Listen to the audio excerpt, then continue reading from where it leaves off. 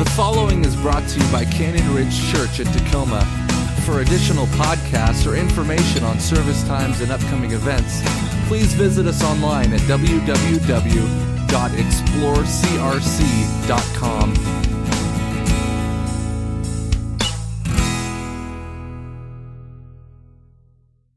Family life has changed immensely over the past century. I mean, the way families were 100 years ago, nothing like what family is today.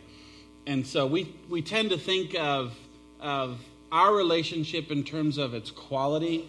Back then, marriages and relationships were more thought of in terms of the role that you had. So if you were the husband, you had a certain role to play, and a wife had her role, and if you played your role, then that was a good relationship. So to illustrate how these have changed, we're going to read for you some advice that was given, and it was first published in 1913. So these are do's and don'ts for husbands and wives. Okay, wives, if you were married in 1913, 101 years ago, this is what was written. Wives, don't be discontented and think your husband is not manly because he happens to be short and thin and not very strong. Manliness is not purely a physical quality. And don't let your husband feel that you are a dear little woman, but no good intellectually. If you find yourself getting stale, wake up your brain. And women, don't be afraid of cold meat. A few cookery lessons or even a good cookery book with the use of a little intelligence will make you mistress of delicious ways of serving up leftovers. Yuck. It's still yours. Oh, sorry. Here I am looking at you because it said husbands. I'm thinking, you need to do that part. Here are the don'ts for husbands.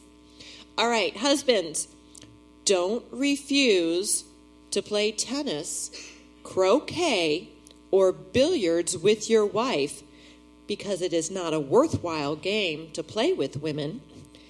Even if she plays badly, show her how to improve.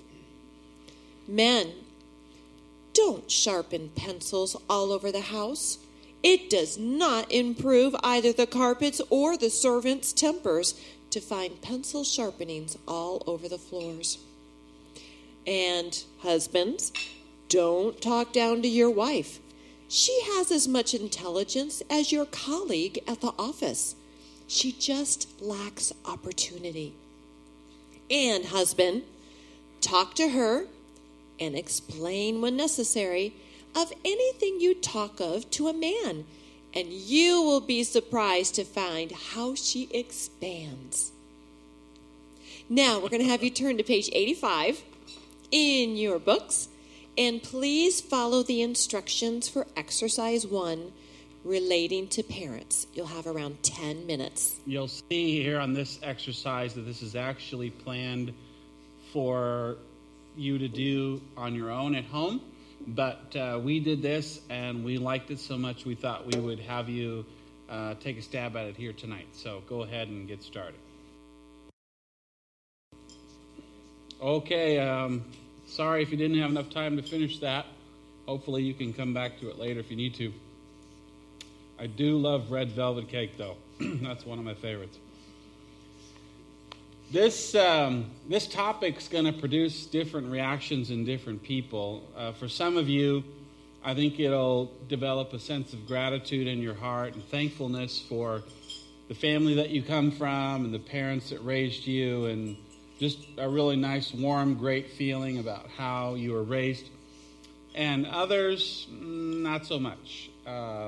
It's going to dig up or reveal, perhaps, some real lapses and areas where you did not get what you needed as a child, and then that developed into other issues, and that carried on into adulthood. And so that can bring up a lot of conflict in your life. So let's do a quick overview of what a healthy family development looks like, just so we have a basis. The work that goes through it, we're not going to go through that in detail because we looked it over and thought all of that was pretty basic. So we're going to mention the development process and then go over a few things that we felt were really critical to us overcoming some of these issues in our relationship. For Joy and I, this was probably the major thing that was affecting our relationship.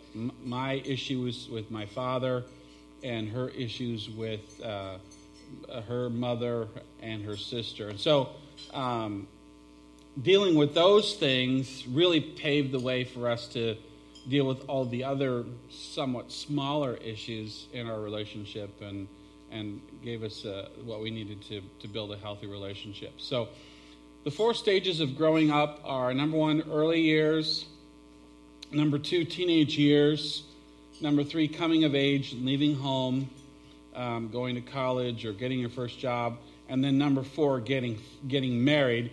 And you change in every stage. So hopefully you develop, you learned all that you needed to learn, and then you moved on to the next phase. Now, that isn't probably the case for most people. At some point in one of those phases, something happened.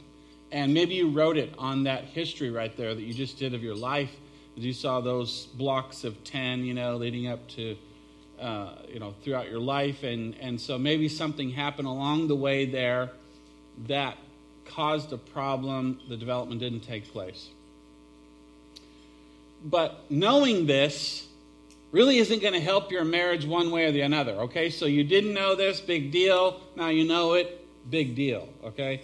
Just knowing that there's 4 development stages really doesn't make that big of a difference. But understanding the fact that the relationship has changed and will change, that can cause a lot of problems if you're not aware of it and prepared for it. So dysfunction is dysfunction, right? I mean, if there's dysfunction in your family, there's nothing you can do about that when you're 10 years old. That's just the way your family was, and it's an unfortunate case of life. And so probably every single one of us here has had some level of dysfunction in your family. And so you have to learn how to deal with that, because now we're adults. We're adults, and we can blame our parents and our family and our upbringing all day long, but at this point now, it doesn't matter. It's time to move on. It's your problem now, so to speak. I mean, you can hate your parents, but that isn't going to help you at all. It's not productive. And so what's better is to deal with that. So what you have to do is you have to learn, which is something that we had to learn, was quite painful and difficult, is to learn how to set boundaries in your relationship with your extended family members. And one thing that has guided us over the years, and it comes out of the scriptures, is Jesus, who said that you need to be at peace with all men as it has to do with you. And so that means that, you want to have peaceful relationships with your family members, but you can only do so much from your side of the fence. And so you can't control them. You can't change them. You can't make them be what you want them to be. You can't turn your mother-in-law into a good mother-in-law, she's going to be what she's going to be. So what you have to do then is put up boundaries. And boundary is essentially a wall. It's a barrier. It's a barrier that says, for us and some of our family members, the barrier is so high it's that we won't even talk to you, we won't see you, we won't go to your house, we won't even be around you, because if we were to be, it would be so incredibly toxic for our relationship. We just can't do it. And so we're sorry, but we've got to put up a boundary around you, because when we're around you, because of your dysfunction and because of your toxicity, although you are a member of our family, but you're causing such intense damage to our relationship, we have to put up a boundary around you. And if you want to learn how to do that, and we studied a book called Boundaries by Cloud and Townsend. They also followed that up with Boundaries for Marriage. I think also Boundaries for Teenagers and a few others.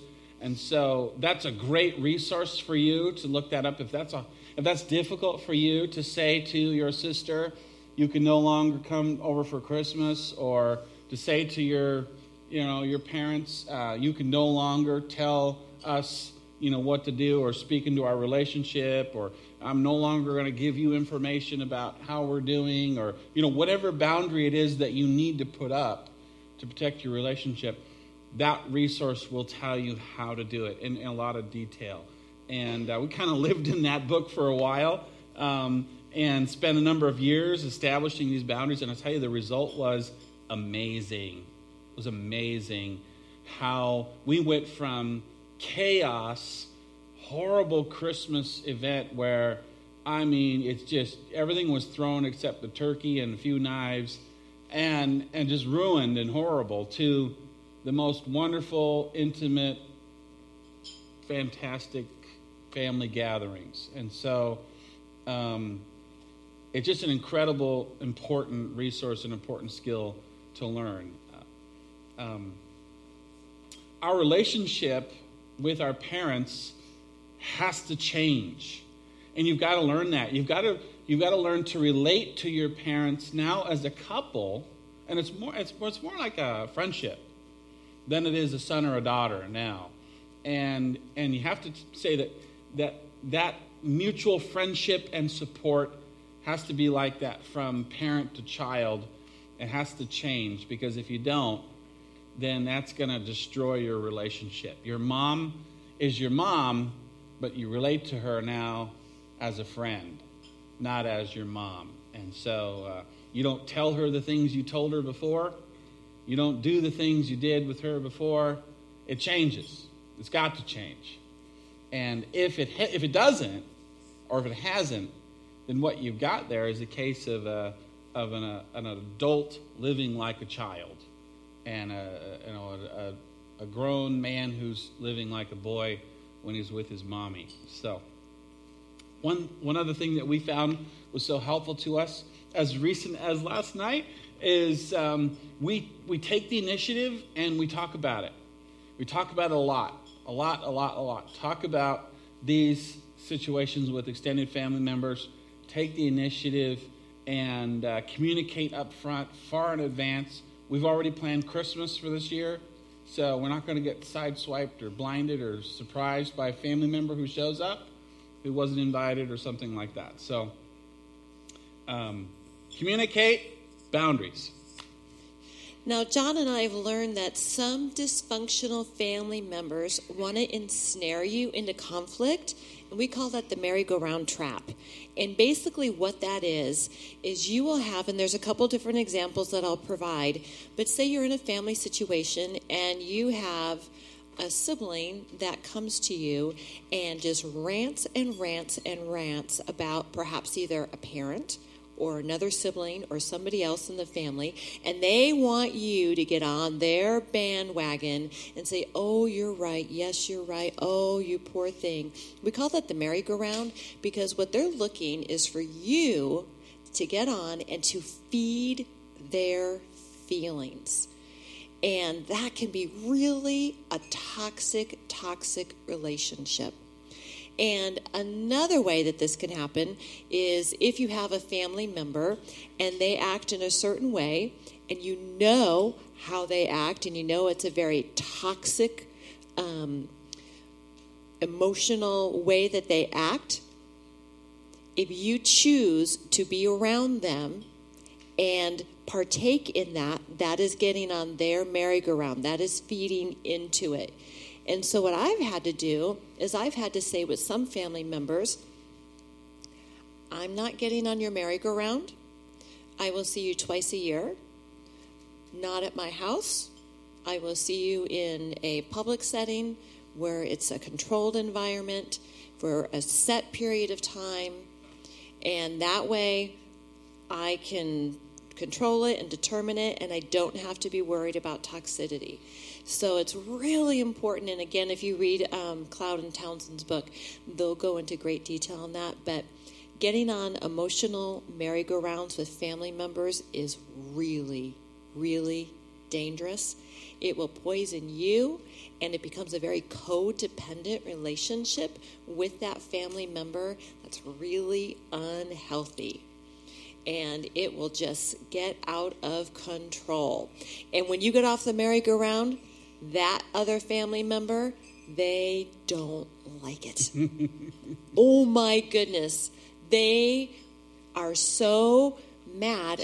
And in their brain, they're thinking, get back on, pedal, come on, push that thing. And when you say, no, I'm not going to partake, I'm not going to participate, I'm not going to feed into what you have to say. If you have an issue with somebody, I need you to go talk to that person. Because a toxic person, when they share something, it's usually spewed with great venom and emotion. And usually they should talk to somebody who is outside of the family or to a counselor. And so they will not be happy. And I have a particular family member when other family members said, nope, we're not going to get on the merry-go-round. The first thing was, you're not going to see our kids. You're not going to see your family member kids. You're not going to see them. And they withheld the kids for 9 months. So, but the other people held their ground. And that's what you need to do. And even though it's not easy. Alrighty, we'd like you to turn to page 78. And we want you to follow the instructions for exercise 1 at the bottom of the page. We will give you about 4 minutes. You may begin. Okay, let's look at some ways that we can have the best possible relationship that we can with our parents, step-parents, in-laws, if they're still alive, extended family members, sisters and brothers and aunts and uncles. If you're experiencing difficulty in your relationship with your extended family members, you are not alone. All right, it's not just you. You're in great company here tonight. A recent survey by an organization called Relate showed that conflict within in-laws is the second biggest cause of arguments between couples. That's a huge number, okay? That's a lot of people. Second biggest cause. Here's a story about a guy who was so fed up with his mother-in-law that he decided to put her up for auction on eBay. His name is Steve Owen. He's 42 years old. And he said, I just hope someone will take her off my hands. So he invited bids starting at $1 and posted the ad on the site after his mother-in-law bought a house around the corner from their home. And he said on the ad, she comes over to my house every day trying to change me and make me more tidy. And so his mother-in-law responded with her own post saying, he's lazy and I won't stop nagging him until he changes his life. That's my job. Wow. And so she went on and she said, but he could have at least made the starting bid $100. So some families and in-laws and extended family members can suffocate a marriage, okay? And others can be wonderful and give all kinds of support and help. So how can we build relationships with our families that work for our marriage rather than against our marriage? Now, we want to preface what we say by telling you that we're under no illusion about these family relationships. Just as our marriage needs work, so too do these relationships. We want to look at 3 principles for working at these relationships, which will apply to whatever family members that we're relating to. Okay, the first one. First, we must seek to resolve any conflict. Just as in marriage, unsolved and unresolved hurt and anger lead to emotional volcanic eruptions, so it is with our wider family. A relationship could have become blocked while we were growing up or since we've gotten married. Whichever it is, we can use the same process that we looked at in the last session for resolving those issues. We need to identify the issues, working out what the main problem is, being open and talking about it with our husband or wife, maybe for the first time, will help us to become clearer about the source of our conflict. When there's been hurt on either side, the other two parts of the process, saying sorry and forgiving, make healing possible. We have to do our part. It's so powerful when we take the initiative and say sorry where that's appropriate. That's hard, especially with family, as our pride can so easily get in the way. When we've been hurt, we must choose to forgive. We'll be looking later in this session at how we might do that without necessarily talking to the person who's hurt us. Only we ourselves will know if we're holding on to anger and resentment. And a good way to test yourself, if you have any anger or resentment in your heart, I call it the hair standing up on the back of my neck test. And that means when somebody's name is mentioned, or I see that person, or I'm in a conversation with that person, and the hair on the back of my neck stands up, then I know I've got an issue in my heart. And that is a clue to me that there's something that I need to deal with, that I have unresolved things. So keeping your heart clear of unresolved hurt and anger is important, not only for our relationship with our parents or in-laws, but if we have children, it will also be important for their relationship with their grandparents. Second way that you can build relationships with extended family members is to take consideration of their needs. It's helpful to put yourself in their shoes, but that can be difficult because you're not at the same place in life that they're at. And so they're at a different place in life. It's hard to imagine how things would be on their end, but we have to try and put ourselves in their shoes. It's easy to see their faults, but it's not so easy to be able to see what's good about them or the positive things. You may have found that when you were doing that at that last exercise. And so Joy and I have found that it's far more better if we take the initiative with our extended family members. We reach out to them and try and understand their needs and their life and be a blessing to them. And depending on your family health, this can be incredibly difficult. If your family has got a lot of different issues and dysfunctions, then of course that's going to be getting in the way, and that'll be difficult. But Jesus taught us in the scriptures that we can have peace as it has to do with us.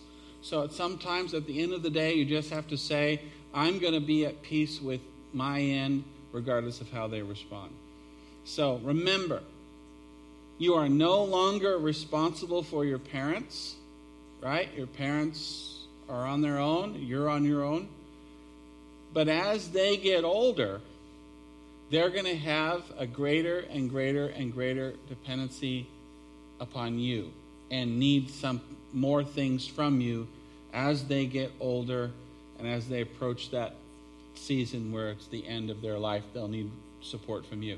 So all the more reason why it's important those relationships are as peaceful as they possibly can be. Because if they're not, and when they get into their older years and they need greater support from you, whoa, that's going to be a very, very stressful time for you if you have a tremendous amount of issues in your heart and you haven't dealt with them and haven't set up those boundaries. It'll be quite painful. All right, thirdly, as a couple, we need to make our own decisions. Many parents have lots of good advice to offer in all sorts of areas. If we possibly can, we need to appreciate it and listen to them. And on the other hand, it's important to remember that any of us can easily find ourselves supporting our parents' views against those of our husband or wife. So that means side with your spouse, always. For the sake of your marriage, you must present a united front. We must stand up for one another. And this is what's really important. This is something that John and I made a commitment to do, that if He and I have issues together. We work them out together. I don't call my mother and say, "Oh my gosh, Mom, you wouldn't believe what John did, and he did this and this and this and this and this." I never, ever do that, because I know that my issues need to be dealt with directly with John, and we solve it together. Because what that does, it puts an unreasonable burden on my parents, and they don't know what to do. They don't have a clue. And so we learned that early on, not to do that. If we do have an issue like we did years and years ago that we needed help, we went to a counselor. We did not go to our parents. You know, even if your parents are right, so they say something about your spouse and it's true, and you could be tempted to chime in and agree with that, but you should not. You should hold that to yourself and say, I don't comment, or let's talk about something else. Or you can disagree with this. Disagree with your parents for the very fact they're even engaging in that kind of behavior. They have no right to sit and rebuke your spouse in front of you. Okay, if they have an issue with your spouse, they should go to your spouse one-on-one privately and deal with whatever issue they have. They shouldn't be throwing it out in the middle of the relationship and then forcing you to have to either take a side. It's not fair to you. So you can just simply turn to your parents and say, "Hey, Mom, Dad, it's not fair for me to have to be here to defend our relationship. So I'd appreciate it if you didn't bring that up anymore," or something like that. But never jump in and agree with that. It totally defeats your spouse. Even if it's true, it's a betrayal. So supporting one another includes not giving away the ups and downs of your relationship. Really, really important. Now, standing up for each other like this gives a great sense of emotional closeness and prevents parents or in-laws or other family members from driving a wedge between you as husband and wife. We'd like you to turn to page 79 in your workbooks and follow the instructions for exercise 2. Okay, sorry to interrupt again. We're going to take this a little bit deeper now. And perhaps in your discussion so far, or in something that we've said tonight, you've become aware of something that has happened or something that didn't get done or didn't happen in your childhood that may be affecting your relationship. And so what we're trying to prevent tonight is something that came up or that happened in your childhood that is now appearing again and affecting your relationship. So sometimes we think, well, that happened so many years ago and that's past, that's over, but it was never really dealt with, and so now it's become a factor in your relationship. And just to chime in there, time does not heal all wounds. Yep, it doesn't. For our relationship in our marriage, for me, it was my relationship with my dad. And I won't go into all the details about my father, but I will say, he has made incredible improvements over the last number of years. And I wouldn't say our relationship is great. It is reasonable. It's cordial. And I think the good news is there's no hate there between he and I. And I can sit down and have a conversation with him and not feel any bad or negative feelings. I might feel some a little bit after that, but it's short and I can move on from it. But I had this incredible, when I got married, incredible hatred for my father. And what was happening was Joy would say things to me in the course of our relationship, but it was either the tone of voice that she used or the way in which she said it or the way she looked at me or, any number of small little factors. And what was happening was my filter and inside my heart, I was hearing my father. And so I would unleash hell on her in this just incredible explosion of anger and rage not because of what she had done or what she had said, but because of what my father had done and what my father had said. And when I was a kid, I had to just take it. I mean, my father abused us. And so you just had to take it when you're a kid. But now that I'm an adult, see, I don't have to take it anymore. And I'm not going to take it. And so if you come at me, I'm going to put you down. And that's exactly what I did to Joy. And so until I realized that and was revealed to me, this is what you're doing, and then I could deal with that and deal with my father and all the disappointment, the hurt there, and really experience a healing. And all of my anger towards Joy just went away. It just disappeared. It dissipated. And now we could actually have a conversation, and it was quite lovely. And no issues and problems because I was able to deal with that. So admitting this to yourself is so very important. There's something about this that we want to believe that mom and dad were great and that they loved us. But you know what? My dad didn't know how to love me. He had no idea. And so he didn't. And he raised me that way. And, so I had to be honest with myself and say, hey, this is why I'm so angry. And this is why I'm having problems in my marriage. It takes a lot of courage to admit that. So we want you to try and think tonight objectively, recognizing the strengths and the weaknesses of how you were raised. I'm going to tell you, one positive thing I got from my parents, my father, was that we have a mean recipe for caramel popcorn. I mean, it is the best around, okay? That's about all we got from it, but still, hey, that's something positive, right? And you know how to do the dishes. I know how to do the dishes. My father could do the dishes. So we want to be objective and think about our parents and our relationship with them. But Mark Twain said this, a great quote. He said, "When I was a boy of 14, my father was so ignorant I could hardly stand to have the old man around.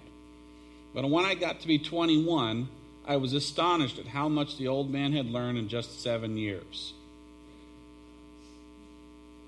So, it's so true. An adult relationship, which is what we are, requires us to accept our parents or our step-parents or our in-laws as they are rather than how we would like them to be. And of course, nobody had a perfect childhood. But now that you're an adult, it is your stuff. And it's your responsibility to deal with your own hurt. So we want to encourage you to take this next exercise to heart. It's page 81 in your workbook. It follows over 3 pages. And remember, this exercise uses the word communication in 3 different ways. And so remember this about communication. Communication is not using words or sign language or body language or anything like that. Communication is this: a connection through language, sign language, body, all that, right? So it's a connection. So when they talk about communication, sure, you might have yelled and screamed at each other, but you didn't connect, okay? So that wasn't communication. So when you're thinking about how you are with your family members or your history, your immediate family, I want you to keep that definition in mind. It says use coins, and that just doesn't, that's not helpful. So just go ahead and take your pen and draw the circles, okay? You can skip the whole coin part of it. It's more effective to just draw it in. So go ahead. Okay, I'm going to bring you back. Now, we recognize that the exercise you've just done is much harder and more complicated for some people than for others. And that's why we want to go on now to look at how healing childhood pain is possible. This last part of our session is particularly for those who experienced pain and difficulties during their upbringing. And I would say that this is probably about 90% of people. So we don't want to drag these issues up for their own sake, but because if we've seen, if these issues are buried, unresolved hurt and anger from childhood, it will guaranteed 100% affect your marriage. So we want to mention 4 steps for addressing and resolving pain from childhood. Whether that's for yourself or your partner or for both of you, these steps apply. Number 1, the first step is to recognize unmet needs where our parents have failed us. You have to be able to recognize and say, my parents did not love me in the way that I needed to be loved. That's a fact for many people. And sometimes we give the excuse, oh, they loved me, but. The reality is no, they did not love you. And that's a hard pill to swallow. They maybe tried to, but that is not love. So you have to be able to recognize that and acknowledge that and deal with that. It may be there was a lack of affection from your parents, or perhaps they failed to make time for us and didn't give us enough encouragement or comfort. Perhaps they always criticized you, always put you down. Even if a parent or surrogate parent was abusive towards us, we may well have made assumptions as children that maybe they were right to treat us that way. That's how kids think. Kids think, well, I must have deserved that. If you do start to recognize buried pain, don't be surprised if strong feelings of resentment and anger start to surface. And when I was going through this process, because I had a lot of unresolved pain and hurt from my childhood, that when I was walking through this, there were some times when I would cry so hard and I would heave so hard when a painful memory came up, that there were 2 specific times where I remember that I literally felt like I was throwing up a huge hurt, like it was coming out of me. And it was a very physical response. But don't be surprised if you experience tremendous rush of emotions. The second step is to grieve with each other. Marriage can either make the sadness we feel from our past worse, or your marriage can help heal the pain from your past. Recognizing unmet needs from our childhood is a sort of bereavement. When someone is bereaved, they must be allowed to talk. Talking about what is lost brings healing. And there comes a point where you have to acknowledge and be willing to say, I wasn't loved like I was supposed to be. I wasn't provided emotionally the support that I needed. I wasn't given the encouragement. And recognizing that and then grieving over that, because that is a huge loss. That created a major vacuum and deficit in your life. But God can heal that. But He can only do that if we acknowledge it, bring it out into the open, work it through with your spouse, and then the healing can come. Now, there are other emotions that go with bereavement, such as denial, guilt, fear, or anger. Healing is a process with which we can help our husband or wife. We can do this together. It was really important for Joy and I to support each other through the process. When she was dealing with something that she was grieving over from her childhood, my role was not to belittle that or make light of it or make fun of it or think, well, gee, I never had that problem with my family, or say stupid things like just get over it or what's wrong with you. They need a ton of encouragement and support through this process. Think of it like a death. That's a great illustration, and it's a grieving. So maybe you didn't go through any of that, but still it's really important that you provide the support and the encouragement they need. The Bible talks about that in Romans 12. It's a great phrase. It says, rejoice with those who rejoice and mourn with those who mourn. And I guess you could even say, because you go through different stages of this, get angry when they're angry, cry when they cry. Support them emotionally as they process the hurt that they've gone through. And if your partner has missed out on affection, affirmation as a child, we especially need to be attentive to these needs. Otherwise, we're going to reinforce those feelings all over again. So lack of these things from us can make the situation worse. And on the other side of that, it's wonderful to receive comfort and support from your partner when they're grieving over a lost childhood. So, second step was to grieve with your husband and wife. Third step is to forgive. To begin the forgiveness and healing process, it's essential, critical to healing, is that we forgive. We need to deal with the anger and the hurt from our past. Forgiveness involves giving up both the desire to get revenge and often unrealistic expectations that our parents are going to now all of a sudden give us what we need. They may continue on in their dysfunction and in their hurting you, and that's nothing that you can do about. You can't change them. So as we said earlier, forgiveness is an act of your will.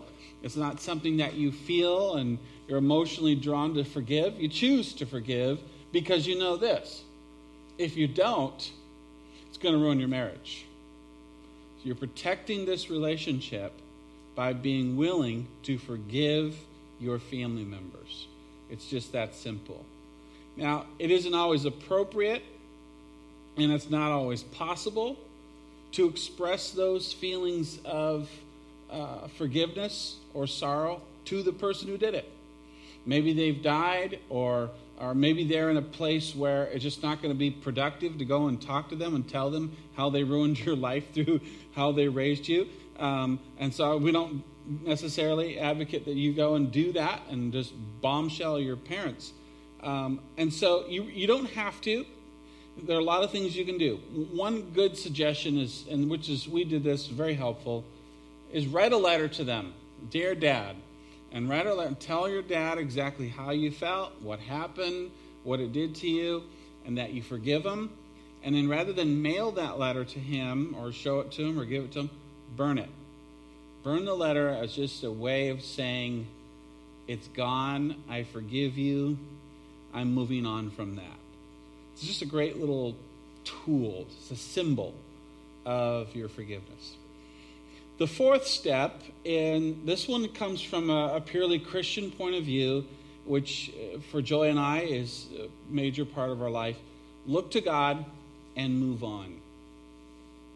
Nothing is beyond God's power to heal and restore. And that's been a big part of our prayer through our process was, Lord, heal my heart and heal this from my childhood. I can never go back and get it back, but you can heal me so that I can move forward from this point. And really ask God in prayer to heal you. Ask God to become the parent you never had, to fill that void, because God can become a loving parent for you like the parent you never had. He can become the father you never had and comfort you and help you. And so we may have uncovered a lot of stuff tonight, hopefully not, but if we have, and it's been difficult for you to process it through this session, we would encourage you to talk about it some more this week. Find some time together and talk about it as a couple and provide support and encouragement for each other as you walk through the process of healing and forgiveness over past hurts.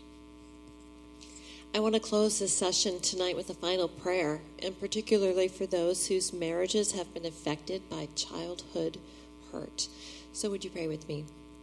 Heavenly Father, I thank you for tonight, and I thank you for the truth of your word that was shared tonight. And Lord, I pray for those who have walked through tremendous hurt and pain in their childhoods.